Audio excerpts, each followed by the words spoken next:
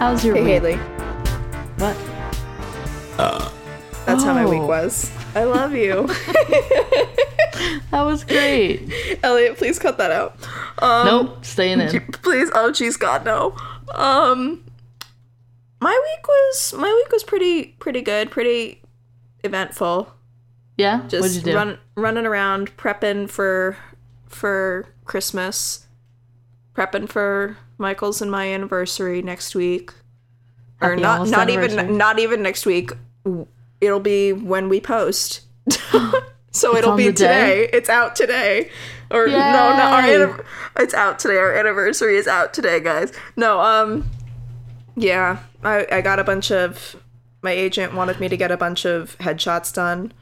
So Very nice. they were doing a free session thing in LA. So now I look like a Target employee and a lawyer. Perfect. Yeah. And yeah. That's good. What about you? What'd you do this week? Nothing. Nothing at all. That's not true. What did I do? That's a filthy lie. You What went did to I do? Elliot's show. It wasn't his. But he was in it. Yes, that's true. Elliot also wanted us, correction section real quick. Okay, go. Elliot wanted us to let everybody know that he is not in the band that he played in, that we tweeted about him playing in. He is not physically in the band. He just plays drums for them live and on their album. But he is Yes. not in the band, which makes no sense to me.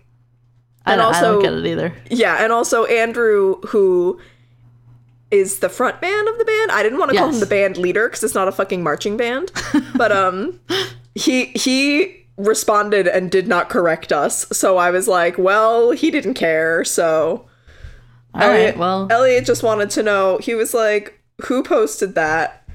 And Haley was like, not me. And I just sent him the gif. that's of not true, Craig. because I sent a gif of Shaggy from the Wasn't Me music Yes. video. That's how I Yes. responded to that. That's what I mean. Oh, well, I guess I should have clarified. Yeah. You sent him the gif of Shaggy going, it wasn't me. And I sent him the gif of, what's his face from The Office, Daryl from The Office going, 'twas a cat. Yep. And so Elliot will never know until he listens right now that it was actually me who tweeted that. Yep. 'Twas Do you I. want, do you want to introduce the podcast? Oh, yeah. This is our podcast. It's called Crime Culture. It's getting later and later in every episode. It's going to be the end of the episode. And this is Crime By the Culture. way, By the way, this is Crime Culture. this was no longer. Twas Crime Culture. God, I hate myself. Okay. Haley, what are we talking about today? Today we're talking about, this could be hit or miss. And the reason Okay. why is you've seen the title of the episode. So, I haven't. well, you haven't because we're recording it, but anyone listening will have seen the title of the episode when they click on it. So, Okay. I've wanted to... Sounds fake, but okay. I've wanted to research this episode for a really long time because it's something that really, really interests me. Not that I Okay. have any connection to this topic in any way, and I'm not saying that I do or anything like that. I don't want to qualify it too much because I just don't want to qualify it too much. So we're gonna talk Okay. about black horror today. Thank you for that. And that is Okay. the actual term before I get yelled at. Yes, because I yelled at her. Yes. We're like, is this correct? And yes, I do want to say it is correct. I have an entire Google Doc of sources that refer to this topic as black horror. And I'll get into the differences. So there's actually two topics. We're going to talk about blacks in horror and black horror. So Okay. Robin R. Coleman is the author of Horror Noir, Blacks in American Horror Films from the 1890s to Present, which is a fantastic read. Ooh. I read a bunch of excerpts from it. I'll quote a bunch of excerpts from it. She states that the difference between black horror and blacks in horror, two completely different things. Blacks in horror films present black people and blackness, which is referring to black culture, history, ideologies, experiences, politics, language, humor, aesthetic, style, music, everything. So everything that makes up the culture of blackness, pretty much. Okay. It describes that in the context of horror, even if the film is not wholly or substantially focused on either one. And they're often products of major studios and have typically been produced by non-black filmmakers for mainstream consumption, and present some of the most important images in understanding how blackness is represented. And some of these movies can be King Kong from 1933, obviously Night of the Living Dead, 1968, The Serpent and the Rainbow from 1988, and Candyman from 1992. Yes. And, Candyman scared me shitless. Yeah. So all of these... What doesn't, though? Yeah. All of these movies have major black characters and do have a commentary on race, but were brought to you by mostly white producers, directors, writers. So all of these movies have contributed significantly to debates and discussions regarding blackness and interpretations of what is horrifying. Meanwhile, black horror films are often quote-unquote race films that have added narrative focus that calls attention to blackness. Film historian Thomas Cripps says that the films are made by black filmmakers, writers, actors, and producers for a predominantly black audience. These films cover themes that disproportionately impact the black community. Films like Blackula from 1972, Ganja and Hess from 1973, Sugar Hill in 1974, and Get Out from 2017, which we'll talk about in depth later on. Would Boo a Medea Halloween count? I'm not trying to be sassy. I'm just genuinely asking. Yeah, probably. I mean, I'm basically just talking about like horror films. I think that's more of a comedy, but that would be... That one's... Well, then again, it was scary to me. Michael was sitting next to me laughing at both how bad he thought it was and how irrational he thought I was being. I'm using air quotes for irrational. I don't know if I got scared. Yeah. I don't know if that would qualify as a black comedy, because obviously I've only researched the horror side of it, but I always thought that black comedy was a comedy that was very dark. Yeah, or dark comedy. I don't know if there's a difference. Somebody tell us if there's a difference. Yeah, obviously everything that I'm saying here is I researched as much as I could, but if I said anything that is completely wrong, we do have the correction section. So let me know how wrong I am. It is there for a reason. I'd rather have an in-depth discussion later in the next episode rather than have someone just yell at me on Twitter. Right. So... Getting back into But if you're going to yell at Haley, don't yell at her on Twitter because she hardly checks Twitter. Go put her on Instagram. So the black horror movies have wholly developed characters, original plots, and are cinematically beautiful. And there's horror films that don't need to have a black character to have a commentary on blackness itself. Towns like The Nightmare on Elm Street and Halloween have little to no black families, and that kind of speaks volumes about how the 1980s portrayed blackness in film. Absolutely. So these towns were these little suburbs with just all white families. And they were seen as being idyllic. Yes, yeah. Which we'll get back to when I talk about Get Out. It's going to be black horror and Get Out pretty much, because I'm going to be talking about... pretty much the history of black horror, and then get into the more modern takes. Right.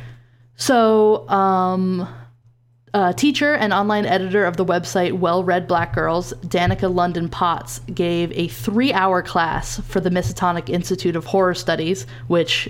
Where do I enroll? Because that sounds that's pretty awesome. Yeah, that's pretty awesome. Yeah. Her talk was called Black Horror, the Revolutionary Act of Subverting the White Gaze. And the lecture traced the evolution of black representation in horror films and pointed out all the ways in which black characters are written under the white gaze, which is the default assumption that a viewer is white and that depictions of black characters are in service to white audiences, which is pretty much referring to as what Robin Coleman had stated is blacks in horror. So made by white people with a black character. And historically, black characters in horror films and many mainstream like action films and stuff for that matter. They fall into 3 categories. They could be a source of malevolence, like in I Walked with the Zombie, the magical savior, like Whoopi Goldberg in Ghost. Or love her. Girl, you in danger. Or, which is probably the biggest. Oh no, I said it wrong. No, Elliot, cut it out. Elliot, cut it out. No, it's Molly, you in danger, girl. It's been so long. I'm so sorry. Okay. The biggest section would probably be the friend willing to sacrifice his or her life to save the others, which we'll talk about. That trope actually saw a sharp spike in the 1990s and 2000s. Yep. And it was likely a limp attempt at inclusivity. Inclusivity, and I see what you mean, because they're probably trying to be like, see, like, not only are we including black people, this was the dawn we're making them the heroes. That's and exactly it's like, it. Yeah, you're still killing black people. It's not. No. This was at the dawn of political correctness. They were like, oh, let's insert some people of color. Quick. Quick, do it. A black character dying to save the white ones happens at least twice in later entries of 2 massively successful horror franchises, Alien and Friday the 13th. Yep. As well as in Event Horizon, Mimic, Resident Evil Extinction, and many others. I'll get to a list later. Okay. Potts points out that this depiction, as well as that of the magical savior, assumes that black audiences will be duped into dismissing the racist behavior by seeing the inclusion as allyship. Yeah, it's the filmmakers like you said, it's the filmmakers proudly patting themselves on the back saying, see, we do value black people because we know you'll die for us. That makes it so much worse. That makes it so much worse. That was a quote from her lecture. Yeah. She's right. Yeah. Like, I'm not saying she's wrong. I'm just saying it hurts to hear. Yeah, it's super fucked up. You could pick any polarizing topic and look at the history of Hollywood on that topic, and it gets so cringy the farther you go back. Oh, yeah. Yeah. So Potts showed some great examples of horror that allow the black experience to shift out of the white gaze so characters are able to examine identity in their own terms. And while George A. Romero has claimed that race never factored into his casting of Dwayne Jones as the lead character Ben in Night of the Living Dead, seeing a black hero successfully beat back hordes of brain-dead white guys on the big screen in 1968 was nothing short of revolutionary. And I will get to more of that later.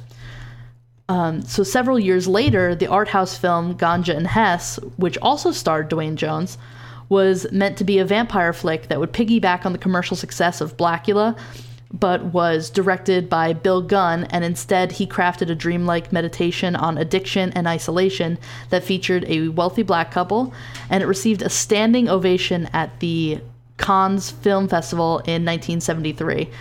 But after being panned by white American critics, it was hastily recut and re-released under schlocky titles like Blood Couple and Black Evil.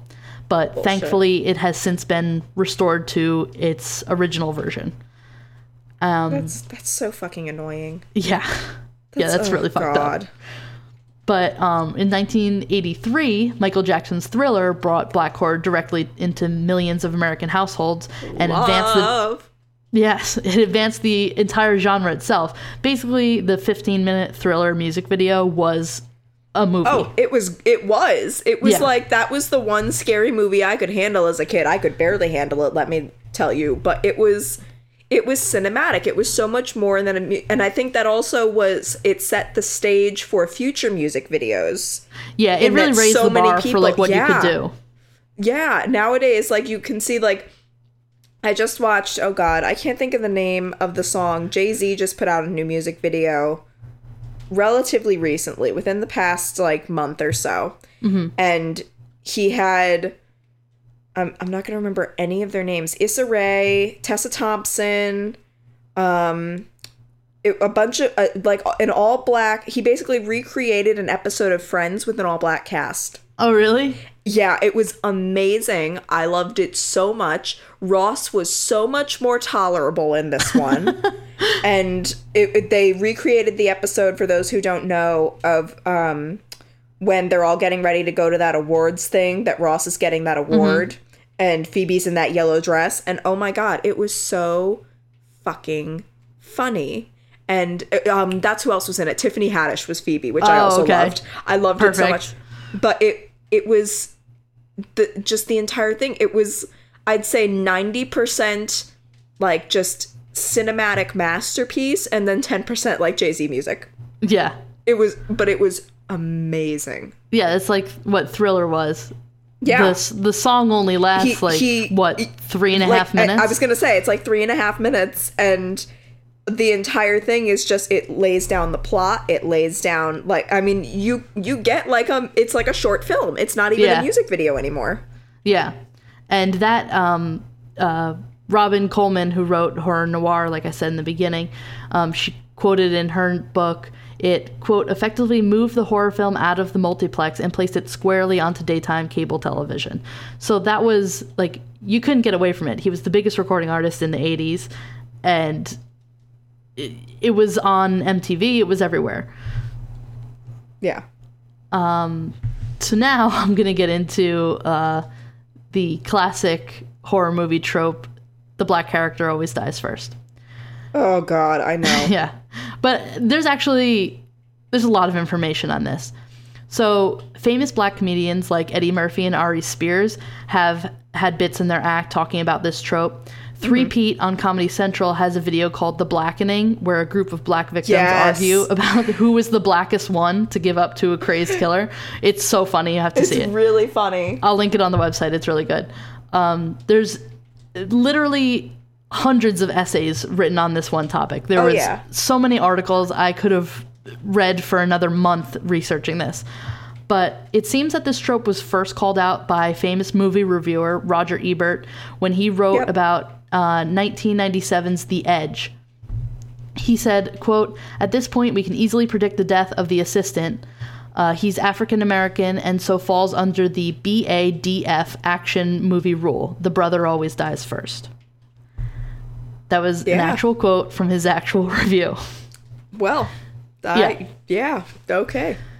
But like many other movie tropes, it's not exactly true. In a video by Couch Tomato on YouTube, he said that he can only find 28 examples of the black character dying first in any film, not just horror. And it seems like the first black man to die within the first 10 minutes of a horror movie was Manton Moreland in 1967's Spider Baby. And when was this video? When did Couch Tomato put this out? I'll have to look it up. It was relatively recently because he did reference Get Out in it. All right, I want to call fucking bullshit because Scream 2 kills Omar Epps within the first, I'd say, 10 minutes.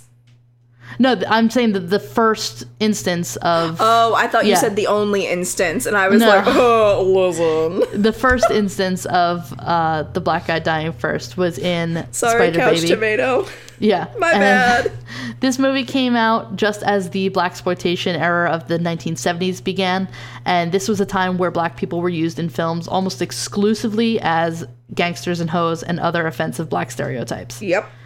Once the 1980s began, black people started to get more substantial roles, but this might also be where the trope started to gain traction. There are at least 9 examples of the black character being the first one to go in a horror movie during that decade, and many more later on in the films. So even if they weren't one of the first characters to die, they did end up dying in the movie. Right. And it's usually like the white heroine or like the... Yep. The nerdy the virgin white guy, the person you wouldn't, virgin, the white person you wouldn't expect to live ends up living.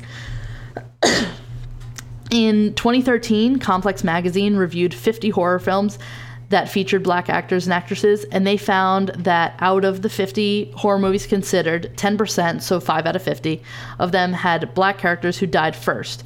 As it turns out, black characters don't always die first in horror movies. In fact, they rarely ever die first. Their mortality rate, however, is extremely low, but at least the black characters get to hang out long enough to either crack plenty of comic relief jokes or awkwardly stand around in the background behind the bland Caucasian heroes and protagonists. That was a quote from the article. Okay. Most famously, known for his role in Candyman, Tony Todd has been featured in over 20 horror films over the course of his career, and he has died in most of them. Yep. He died in Are You Scared 2, Candyman, Candyman 2, Candyman 3, The Crow, Wishmaster, Night Tales, Scarecrow Slayer, the Night of the Living Dead remake, just a ton of movies. Yeah. Some other black character tropes that were kind of thrown into movies were the ghetto dweller, and that would be cast as a 6-foot-tall petty thug or a loudmouth sassy black female that is added to the cast to add to the body count pretty much. And Scary Movie brings that up. Yep. And from the start, you know that this character is going to bite it, and they're obnoxious, stupid, and pretty much there to, quote, shuck and jive. And in spite of... Yes. This is... I'm quoting from an article. I know. It's so painful, and what's even more painful is, like, that's what studios are doing. Yeah, and they just let it... Yeah, and they just let it happen.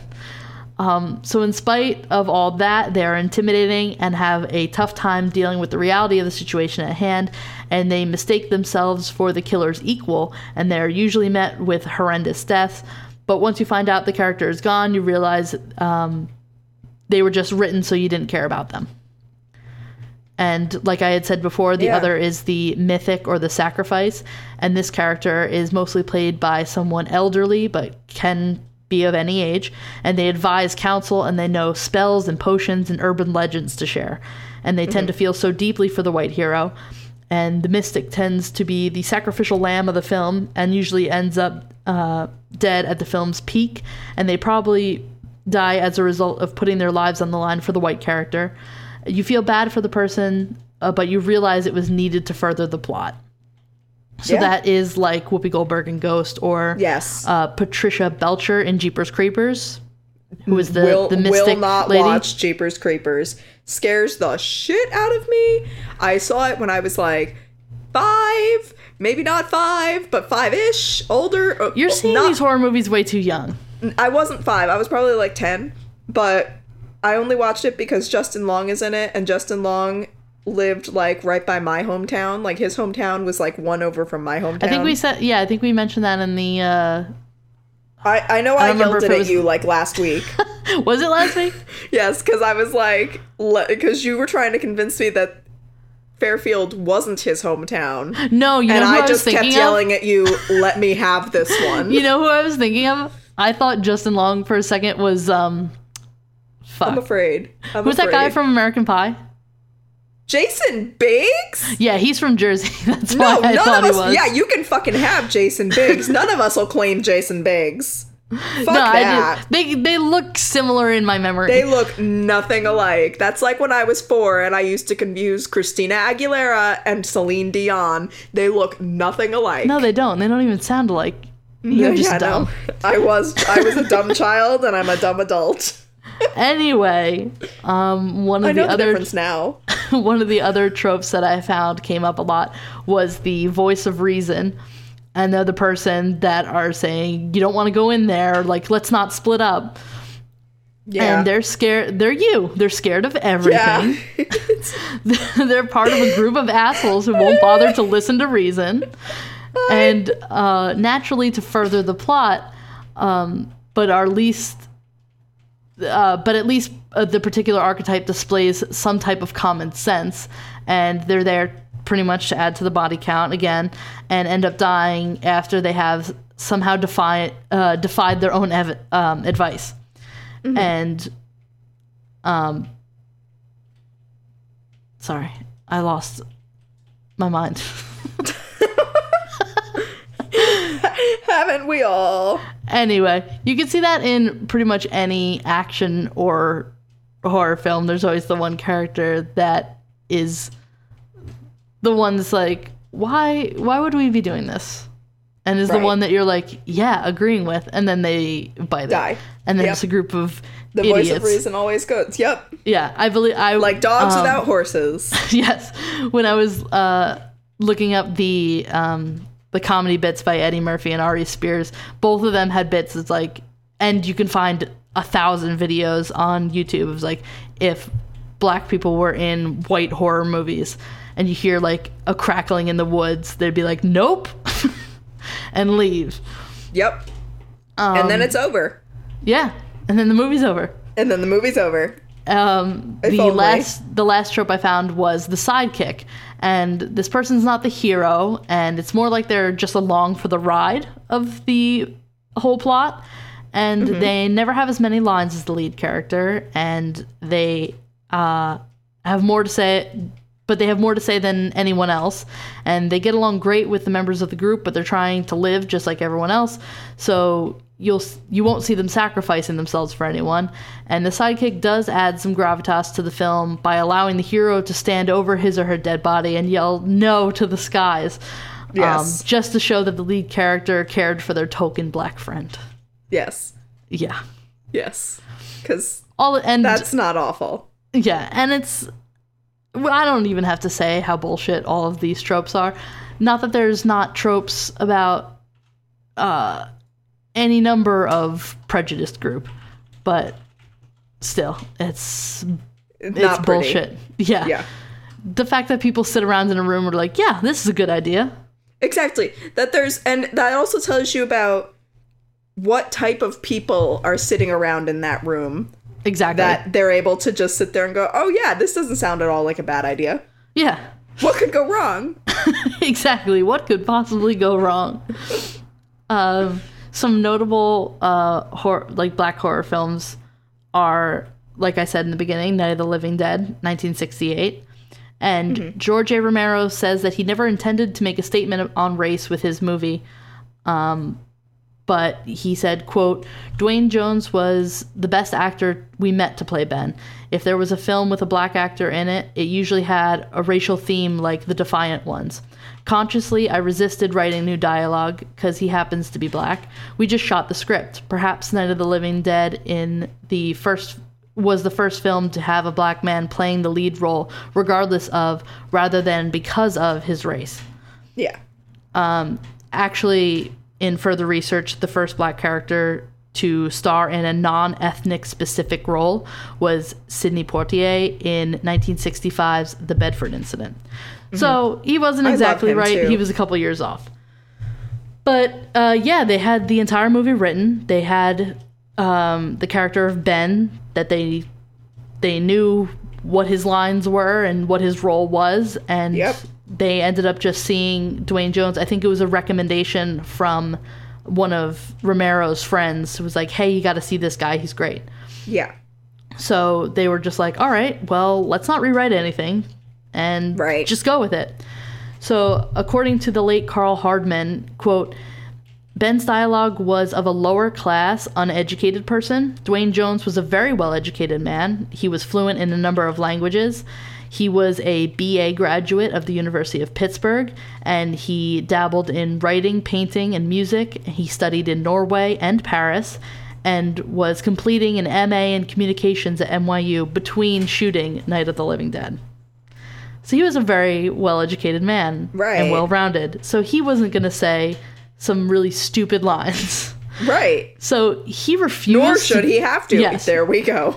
He actually refused to do the role as written. Carl Hardman said, quote, as I recall, I believe that Dwayne himself upgraded his own dialogue to reflect how he felt the character should present himself.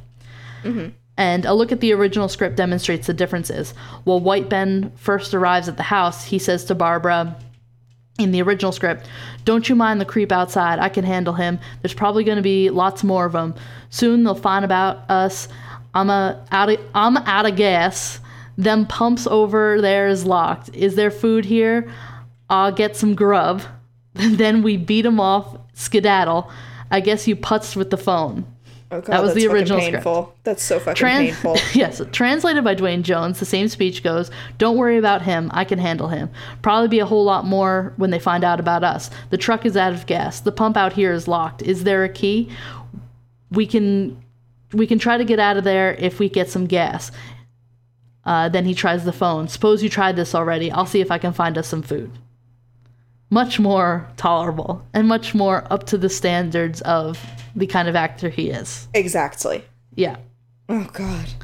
So a large part of a large part of the point of the movie was that Ben wasn't a hero. He was just an average guy, an everyman of any ethnic stripe who simply reacted to an irrational situation with a strong survival instinct and competence, though far from infallible, quite surpassed that of the 5 adult companions trapped in the zombie besieged farmhouse. Right.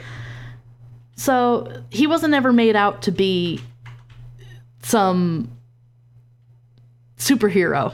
Exactly. He was just supposed to be some dude, and they ended With up heroic qualities. Yes. And the ending stayed the same. It wasn't going to change, but it did resonate a lot more after Dwayne Jones was cast because, spoiler alert, if you haven't seen this movie from the late 60s, Ben gets shot at the end.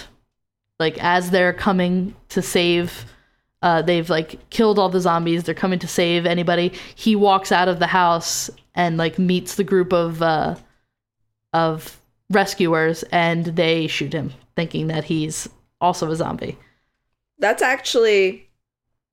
I don't like that. I don't...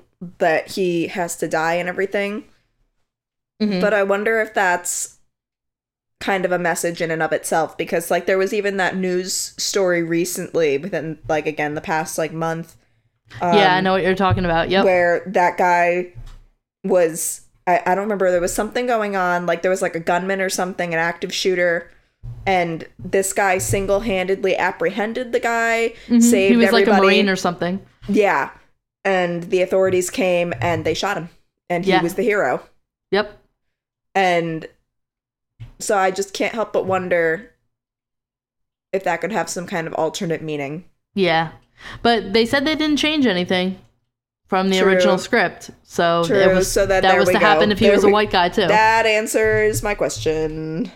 But it, like I said, it does seem to resonate more with the new casting.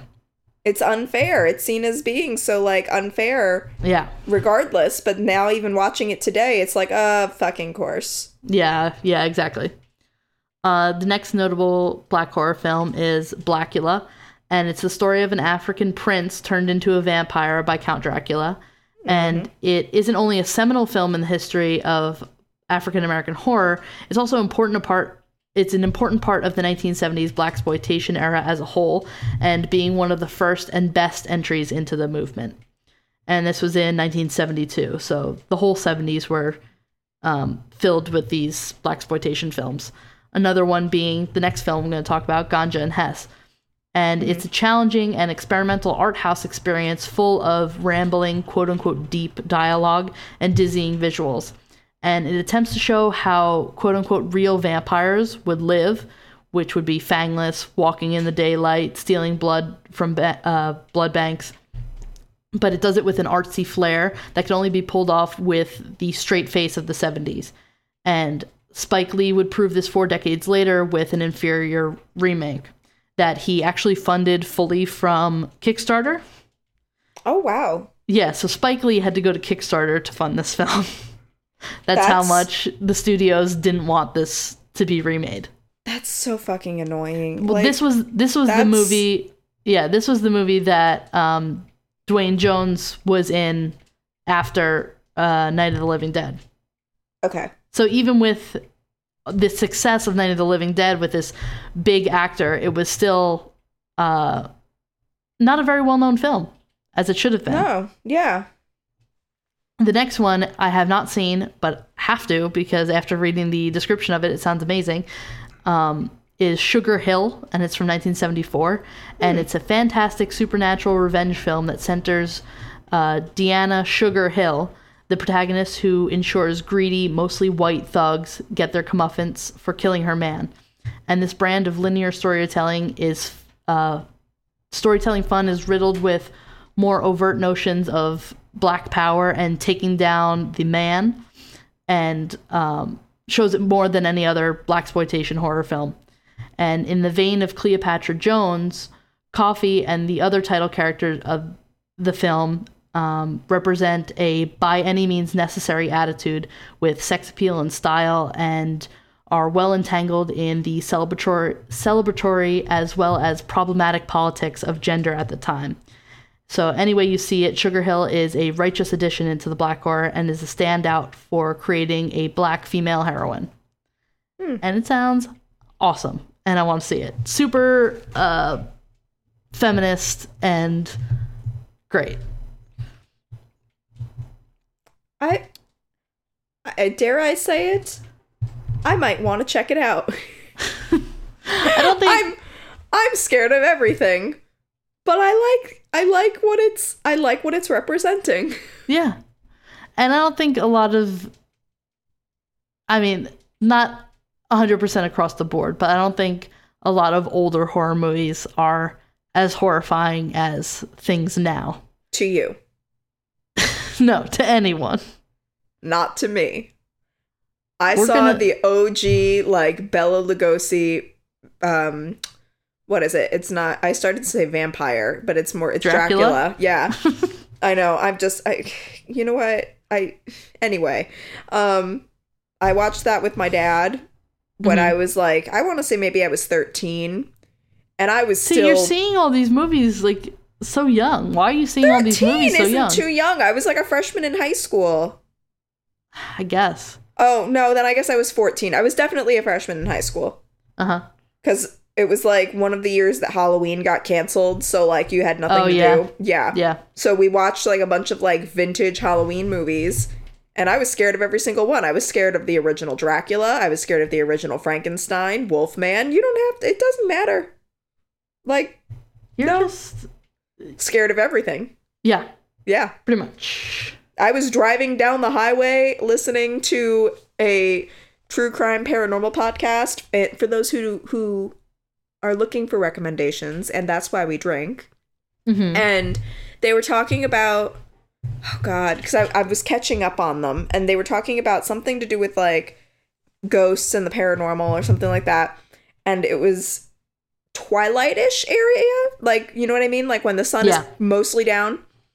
And yeah, no, the shadow of an overpass that I was going under went across my lap, and I freaked the fuck out and started screaming because I didn't realize that I was so like You thought you were dying.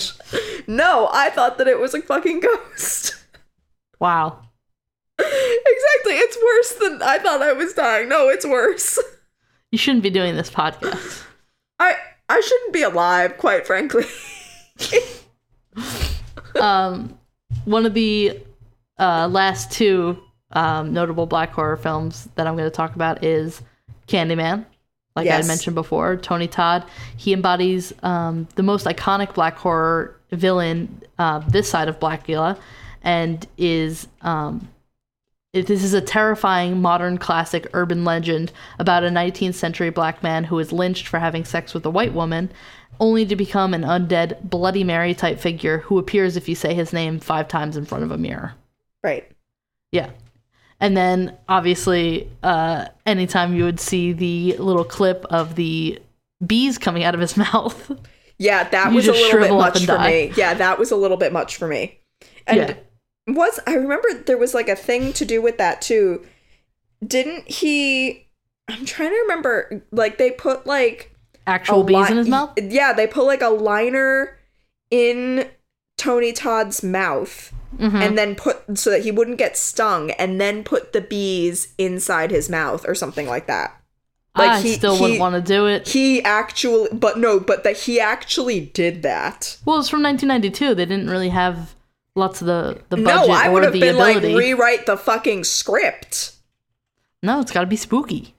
That was like, that amazed me though, that he did that. Yeah. That, like, Jesus God. Well, okay. I mean, it was also like a tight on his face, so you couldn't really like stunt double it. No, but at the same time, like, again, like, yeah, I guess they could have somehow movie magicked it if they really had to put it in there, but I would have been like, nope, we're cutting this scene. Like, of all the scenes that we are cutting, it's going to be this one. Yeah, I guess. Like, I was genuinely amazed. I was very impressed. Mm-hmm. I was terrified, but I was also impressed. Yeah. And obviously the last movie, like I said, is Get Out. And It came out in 2017, and it still holds a 99% on Rotten Tomatoes and has an audience score of 86 and a Google score of 88.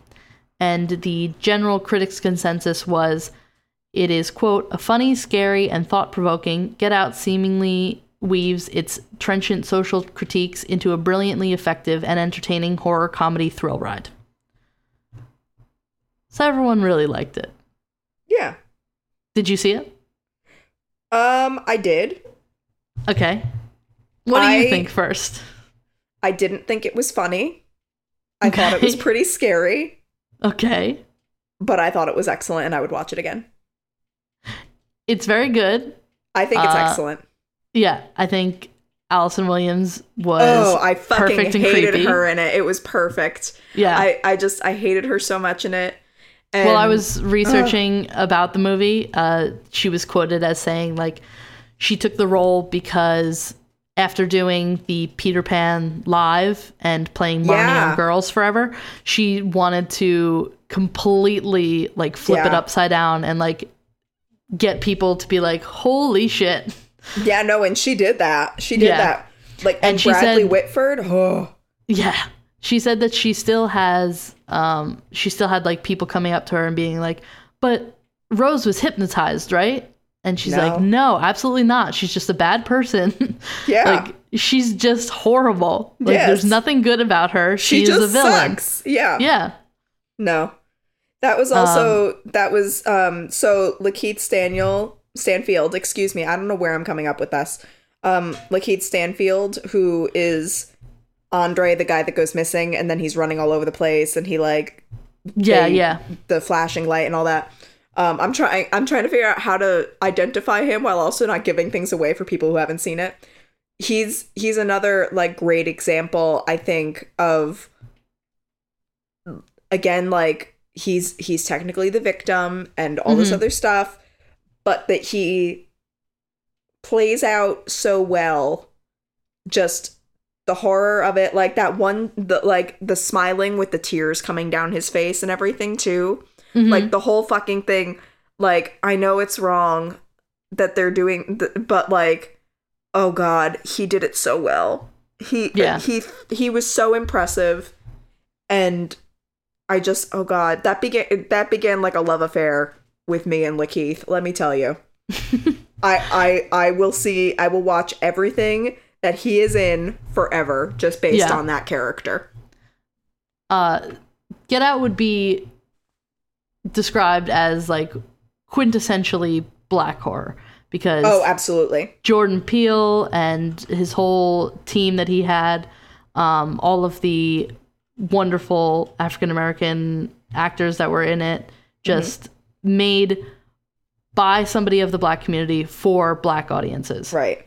And I feel like we need to also mention Daniel Kaluuya because he's just fucking amazing. Yes. And we talked about him in Black Mirror. Yes. Yeah, we talked about him in Black Mirror, 15 Million Merits. Yes. He was fantastic in that as well. He's so fucking good. And he has such serious eyes. he's just a very serious, like, I think, person. Like, when he just, like, stares something down, you get like, that's what I mean when you asked me if I thought it was funny and all that other stuff. That's why I didn't think it was funny, because he was so, like, intense in the best way possible. Yeah. But oh goddamn. Some of the themes that Peele wrote that are relatable almost specifically to black audiences would be something like meeting the parents in an interracial relationship. Yep. So while meeting your significant other's parents can be daunting in any relationship, Peele highlights the tension felt by a person of color meeting a white family and the uncertainty and underlying paranoia of, will my race be a problem to these people? Right. And I think they say, like, at the very beginning, like on the car ride and stuff, that Rose has not told her family that she's dating a black man. I don't know that it's even that late in the beginning of the film. I'm pretty sure it's, like, in the opening scene. Oh, is it really? That's him saying that, like, where her family doesn't know? Yeah, where he's like, they know I'm black, right? Yeah, exactly. And she's like, oh, my family doesn't care. They just want to enslave you for your body. Yeah, my parents would have voted for Obama for a third term. Yeah. that was another like thing that was relatable to Black audiences. The microaggressions of like you're trying to be so like, I'm not colloquial. racist. Let me tell you how not racist exactly. I am. Let me prove to you how not racist I am. Like those little things. Rather than just fucking like, accept that there are differences, acknowledge it, and use your privilege to make things better. Yeah, and use your time with somebody of a different viewpoint as you to learn and not talk at them. And not tell them that your dad would have fucking voted for Obama for a third term. Let me prove That's to not you gonna how help much I know. anything. Yeah, exactly. So another theme was mental health. And this is actually a common fear within the Black community, particularly with Black men, that having a mental health issue will label you as crazy. And I mean, it's also kind of a concern with, I mean, any race, I would think. Yeah. No one wants to be labeled as crazy. No. But Chris must confront this fear because Rose's mother is a psychiatrist, and he can see that she's trying to figure him out and kind of get inside his head. So it's also like he just met this person, and it's a little off-putting that she's trying to like get so like dig her claws in. Yeah. Another thing that was very specific to Black audiences was the fear of losing control of your body and hypnosis. And that's a very specific fear because it dates back to the slaves in Haiti and the modern idea. Yeah, and that's where the modern idea of the zombie came about. And the word was originally referred to as a body being controlled by an evil sorcerer or witch, much like in I Walked with a Zombie. Mm-hmm. And Peele plays on this when Rose's mother attempts to hypnotize Chris into quitting smoking. Yeah, that's right. Fuck you, Catherine Keener. Yeah. She was fantastic, too. She was so good. Like, there was nothing bad about this entire movie. Like, no. Genuinely, it was Cast so well perfect. done. Yeah. Like, there was times where I was looking at her, and I'm like, what the fuck else was she in? Like, the first time I saw the movie, I was like, what else is she in? She was, the first thing I thought of was like, oh yeah, she was in The 40-Year-Old Virgin. Yeah. Like, I don't know why that was the first one. I was like, okay, that satisfied me. I don't need to know what else she's in. Yeah, that's as long as I know that's that's the one. And then the last theme would be feeling out of place. So even when Chris isn't the only Black person in a situation, the way that the other people of color are behaving makes him feel even more isolated. Like when Chris sees Logan, who's the only other Black man at the garden party, and he tells him he feels more comfortable seeing another Black guy there. And Logan doesn't seem to register this, and he speaks very blankly polite, and his movements are stiff, and his outfit is odd, and he looks at Chris like all of the other people at the party, like he's the outsider. Yeah. Yeah. And Jordan Peele actually does this great thing where he can speak to both audiences. So he's making a Black horror film, but it's drawing a white audience as much as a Black audience. And it successfully encapsulates the Black experience by exaggerating and mystifying it. And Peele depicts aspects of the Black community that are rarely talked about, and the audience understands the worries of the main character and why he's afraid of situations that are usually innocent. And the movie addresses Black and white audiences simultaneously.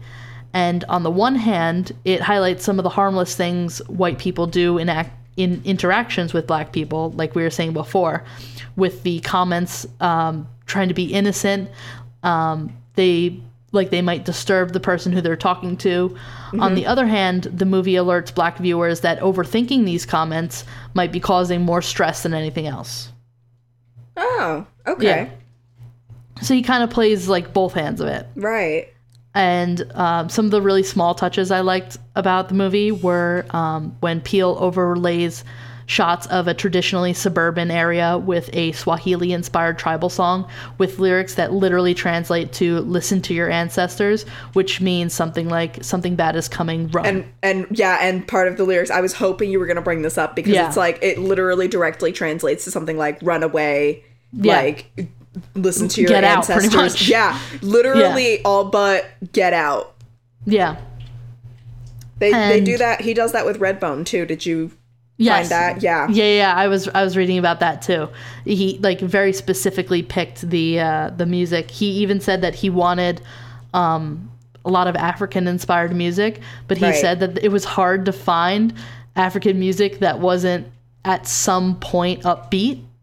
And he didn't want it like voodoo type music, which would be a little bit darker. So that's why he picked that one song, and then the Childish Gambino song. Yeah, which is Redbone, where he literally says, "Don't close your eyes, stay woke." Yeah, like don't fucking like people are creeping. Like, yeah, it be literally aware, narrates be the film. careful. Yeah. Yeah. Oh god. That was at the very beginning, right? Yeah, I think so. Like they're when they're getting ready to like go to Allison Williams' parents' house. Yes. Yep. And Peele says that Get Out was inspired by movies that, quote, show us the dark side of what's seemingly perfect. Specifically mentioned the idyllic and serene worlds of The Stepford Wives, which very, very close to this film. Absolutely. The town from Halloween and The Shining, as well as Stephen King's Misery and its ability to find a villain in a very likable, relatable woman. So I think that would be Catherine Keener and Allison Williams at that point. Yeah, absolutely. Yeah, I mean, up until the point where Chris is like, he like runs down the stairs and he's going to leave and he wants Rose to go with him.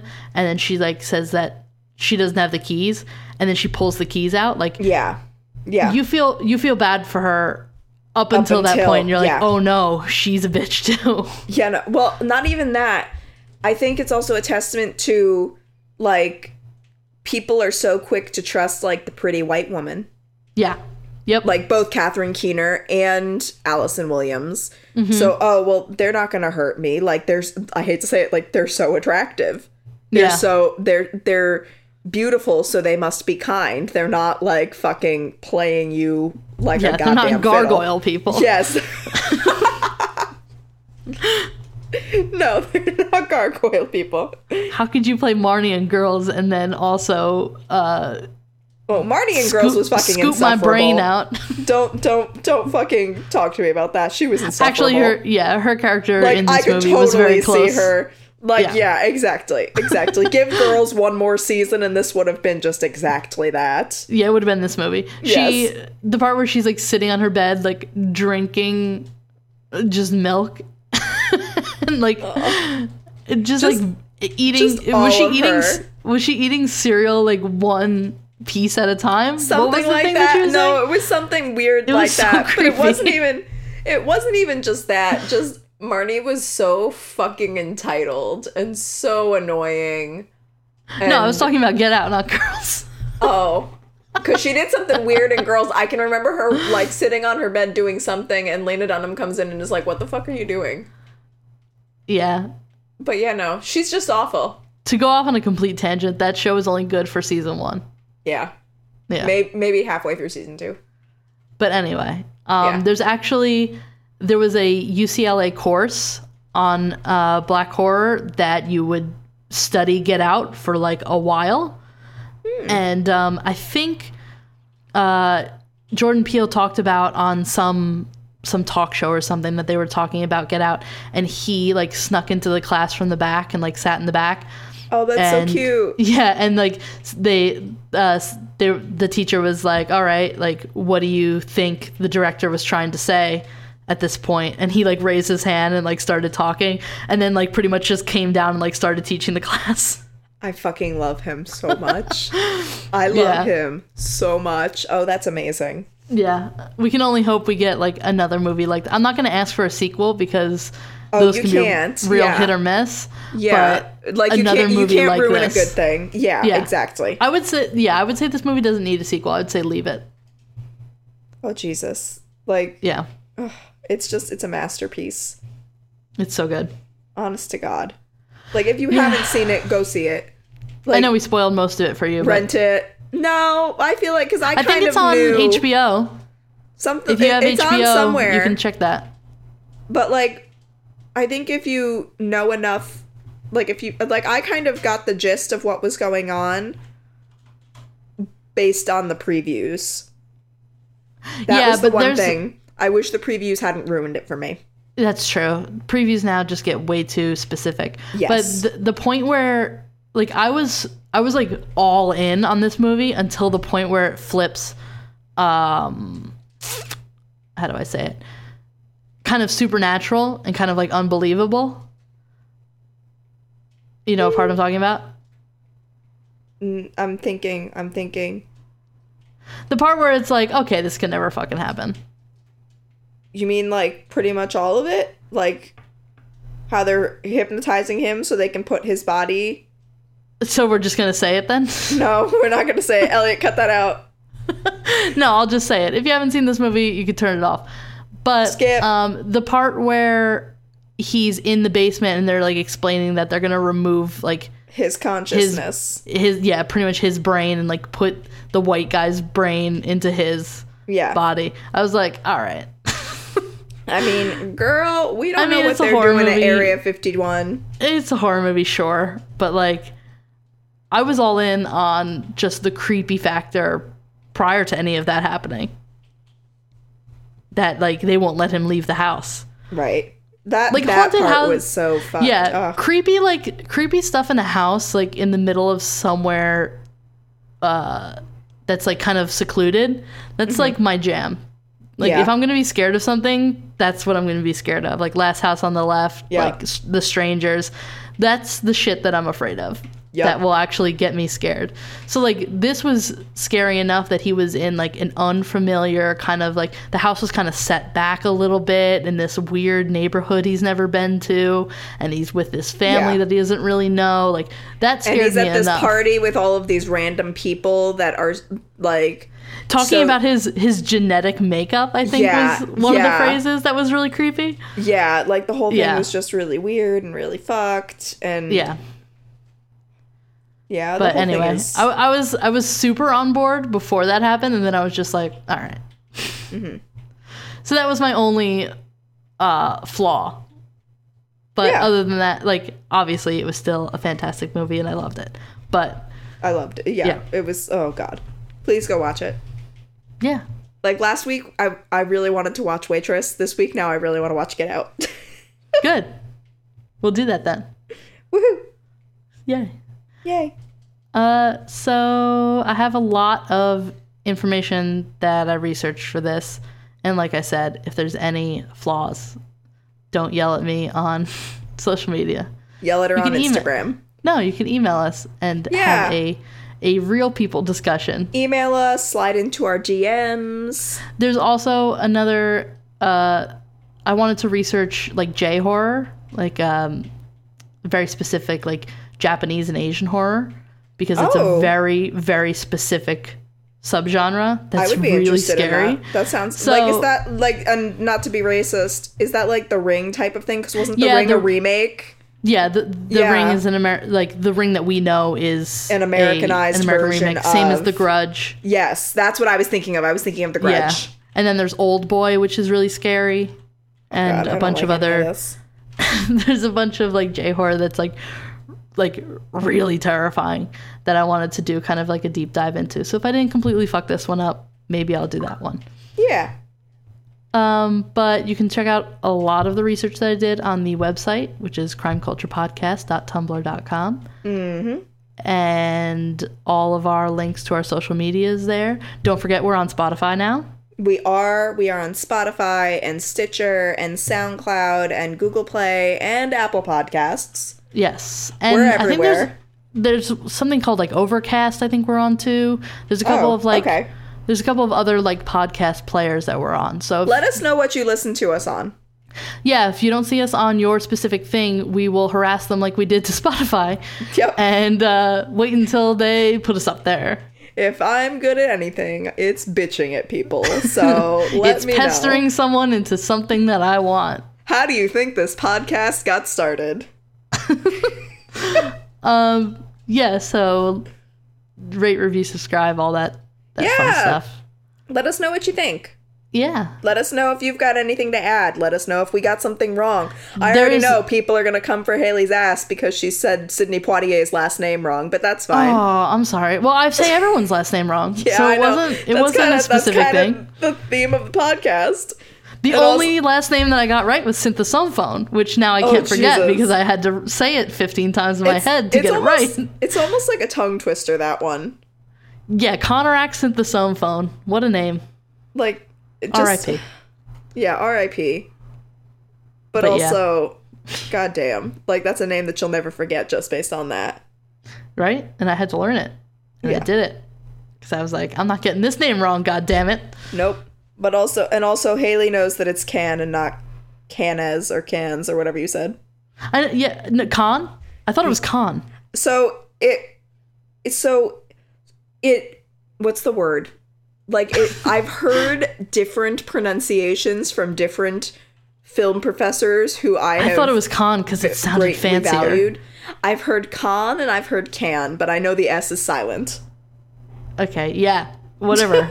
That film festival. The point is, a lot of times we know. Yeah. So, review something that's not my mispronunciation of something.